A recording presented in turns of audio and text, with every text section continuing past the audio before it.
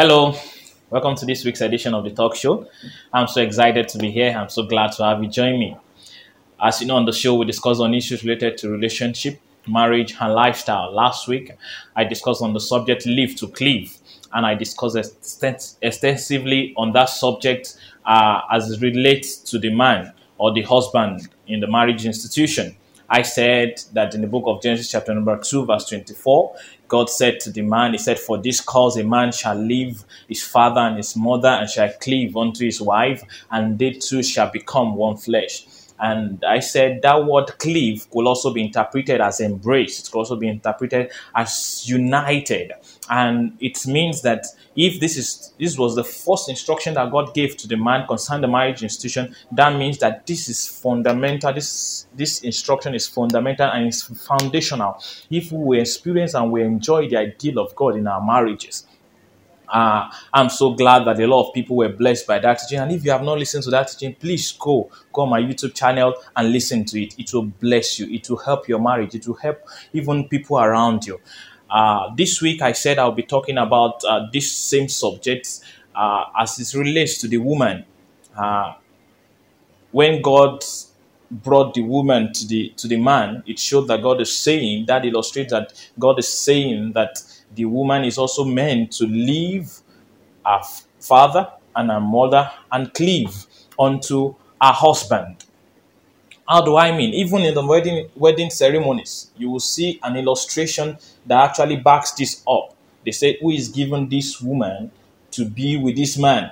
And the father of the woman will come, bring the daughter, and hand her over to that man. That is showing that the father, that illustrates that the father and the mother, the parents, they are voluntarily handing over that woman to be with that man. So it means that God expects that the woman too should leave her father and her mother to cleave unto her husband. We saw that even in the story of Isaac and Rebekah too.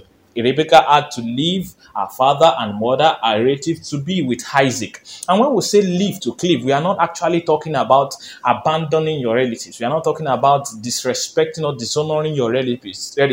We are talking about setting the priorities right, getting the tune right, getting the order right, getting the structure right, and adhering to that structure the way you should adhere to it. So therefore, when we talk about leave to cleave, it doesn't mean that you abandon your parents.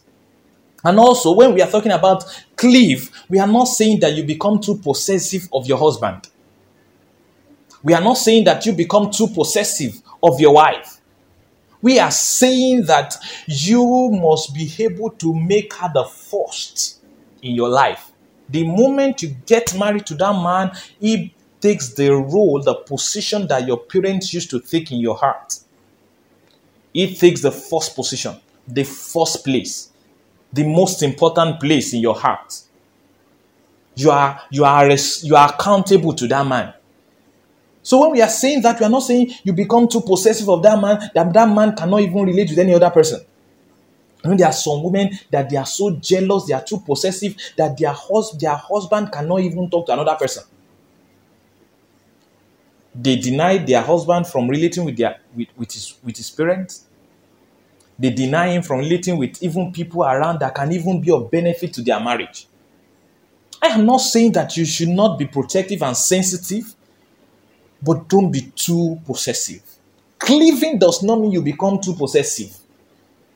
I hope you get that. And today I'll be talking about some areas that I believe that women should live to cleave. And I believe that if we can live to cleave in these areas, we can actually enjoy the best of God for our marriages. I want to first talk about accountability. Every woman must understand that she is accountable to her husband. You are accountable to your husband in your whereabouts. You are accountable to your husband in your actions. You are accountable to your husband in everything you do the moment you get married to him. I hope you get that. Now, when you go out, you don't just go out without telling your husband your whereabouts. You don't assume because you have told your parents, you have called your parents to say, "Oh, I'm going here." That is enough. No.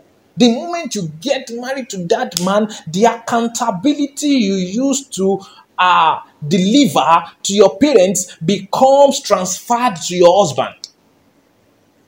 Even if your parent do not know your whereabouts, your husband must know your whereabouts per time, per season.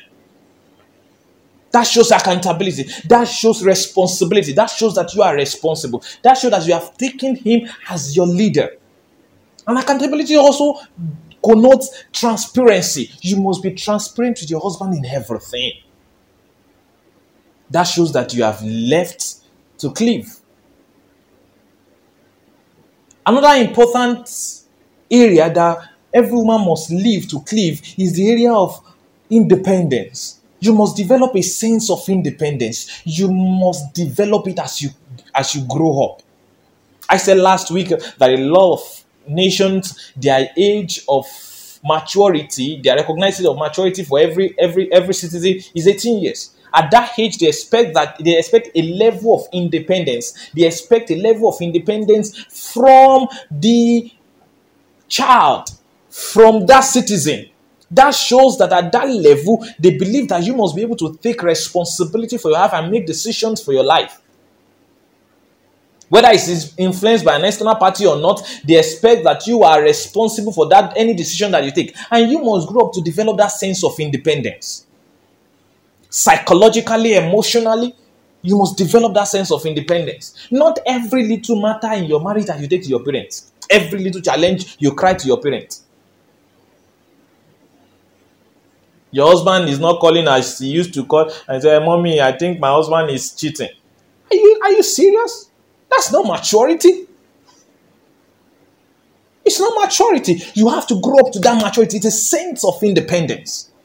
It's a sense of independence, psychologically, emotionally, be able to handle matters related to your marriage. Little issues, little challenges. Every marriage, even in life, we have challenges. We will face challenges. The only difference between those who are experiencing heaven on earth marriage and those who are experiencing hell on earth marriage is the only difference is the way we handle our challenges. The way we see our challenges. Some people see challenges as a stepping stone onto greater heights. Some people see it as an obstacle onto destruction. So you must see clearly. You must understand these things clearly. I am not saying that if you are dying, you should not cry out. For God's sake, please cry out. And make sure your cry is loud enough for people to help you. But it's not every little thing that you take to your parents. If you take every little thing to your parents that way, it shows your immaturity. You are not ready for marriage. And sometimes, because the way we present some issues, some women present your issues to their parents, it causes a lot of troubles in their marriage. Why? Because most women, when they want to report issues to you, they will report it to you in the way they want you to get it. Most of the time, it's not the way it is that they will present it. They will present it in a way they want you to perceive it. And if you take that perception and you go with that perception to interfere in that issue, in that marriage, it will cause a lot of damage to that marriage. And we must understand this. It is very important. Develop that sense of independence. Another point I want to make is on communication.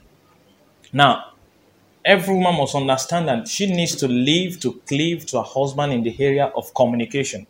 The first part is, I understand that most women, they are close to their parents, they are close to other third parties, their friends, their siblings, and their gist partners and the rest. But you must, once you get married to that man, you must understand that he should become your new gist partner. Why I'm saying this is because it is very important for you to understand the weight of marital privacy, the weight of privacy and confidentiality in marriage institution. It is very, very important. A lot of marriages are in disarray and in chaos because they could not keep the trust of their privacy and their confidentiality.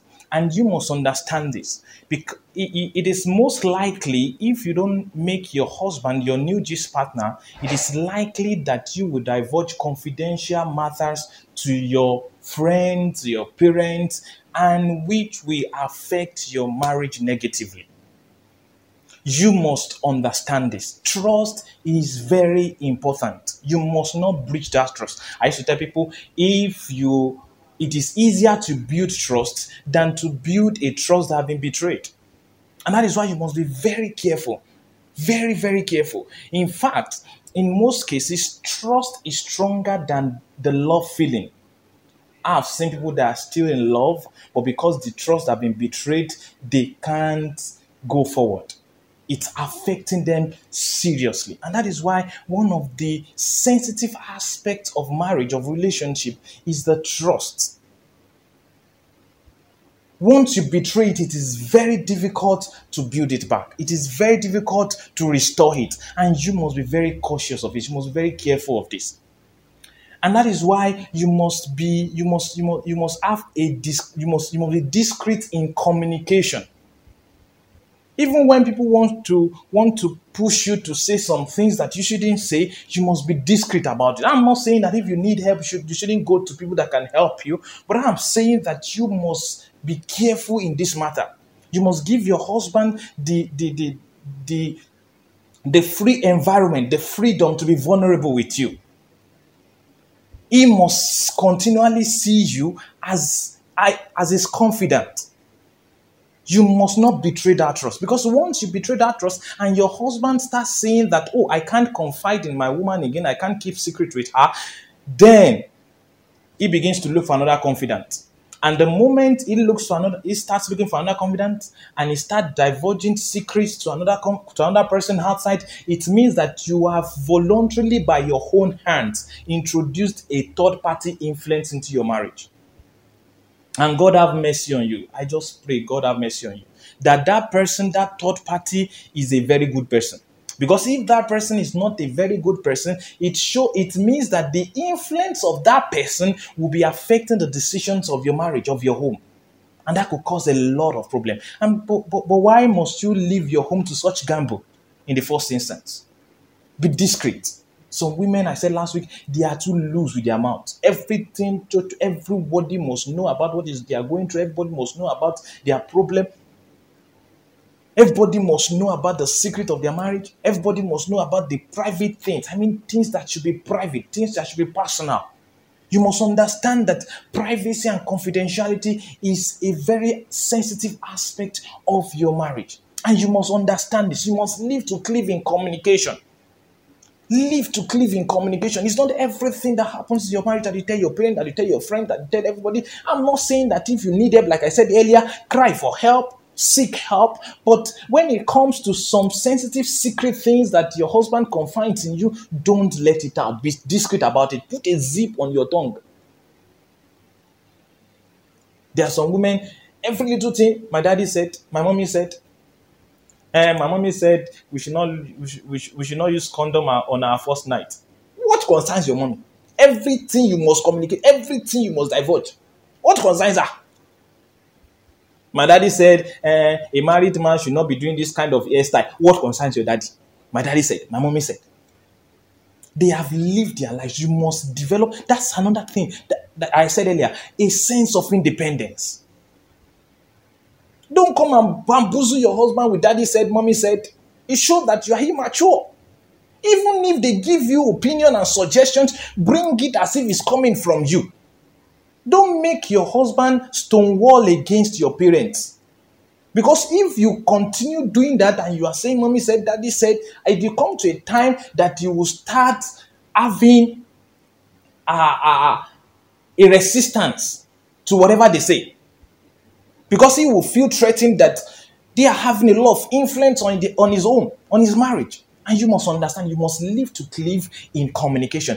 Get that correctly. Another aspect you must get is the aspect of priority setting. You must understand that the moment you get married to that man, he becomes the most important human personality in your life.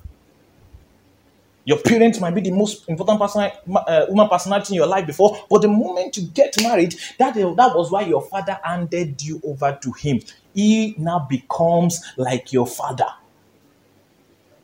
He now becomes the most important human personality to you.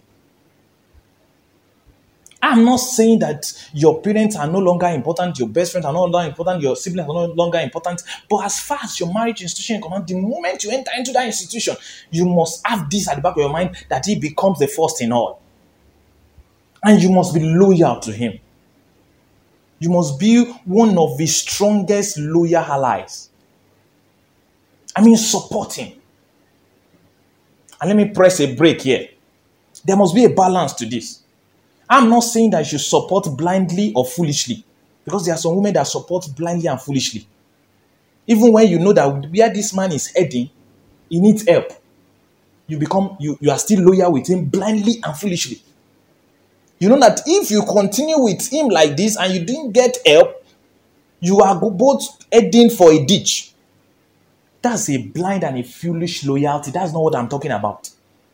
You know, there was a story in the Bible, Ananias and Sapphira. Both of them, they were united. They were united, but they were united towards evil. And that destroyed their generation. I don't know whether they have children. The Bible didn't tell us that. But if they had children, what would have been the fate of those children? One day, both parents died because one party is not sensitive enough to say that, because they were blind in loyalty. They were foolish about it. They were foolishly loyal. Another person that we can evaluate in the Bible is the case of Nabal and Abigail. Mama does understand that this man was a wicked man, Nabal. And this woman has been putting up with him, obviously. But it came to a time when David needed help. And he sent messengers to the husband. And the husband refused the help. And David was furious. He wanted to go and kill his entire household. And one of the servants came to the woman. And he told her what happened. And the woman, because she is a wise woman, the Bible said she is sensible and beautiful. She took things along and she went ahead to pacify David. If she had not done that, all her generation will have died. That's what I'm talking about. Don't be blind with your loyalty. Be sensible. Be loyal. But don't be blind with it. Your husband is a pedophile and you are saying you are loyal and he's raping your daughters and you say you are loyal. That's blind loyalty. Do you know the impact and the effect of that on the children, on the generation they will also live by? Get help. Seek help in the right places. That's not the loyalty I'm talking about. But you must understand that once you get married to him, it takes the highest priority in your life. The most important person in your life. I hope we got that balance. Another point I want to go into, which obviously should be our last point, is that I want you to embrace. You need to embrace your husband. You live to cleave to embrace him. Live to cleave to embrace him. Embrace his personality. Embrace his intelligence. Embrace his maturity. If you are not okay with his personality, my dear, don't go into it. If you are not satisfied with his level of intelligence, help him to work on it, or don't go into it. But you must, once you get married to him, you must embrace his totality, his personality. I'm not saying that you don't correct him when you feel he's not doing right and things like that. Correct him, but embrace his personality. Don't bring comparison to that marriage. Don't say, don't compare your husband with your father. Don't say, this is how my father used to do. My dear, why not marry your father? But if you can't marry your father, then you have married that man, then don't bring that comparison. Even if there are some traits in your father that you wish that he emulates, some characters you wish he emulates, then tell him, communicate it to him without bringing your father into the scene. Make it like he's coming from you. And do that with a tone of submission and a sense of suggestion. Get that clearly. Embrace your husband. Embrace his personality. Another area you need to embrace your husband is in decision making. Embrace him in decision making. There are some women that I don't blame them because they have grown up with these parents and they have trusted their parents' decisions over the years. Everything they need to do, they tell their parent, their parent give them the right decision, make decisions for them, and the decisions have been working, has been helping them to be successful up to this stage they are. But now you are married, embrace your husband's decision making ability. Embrace it.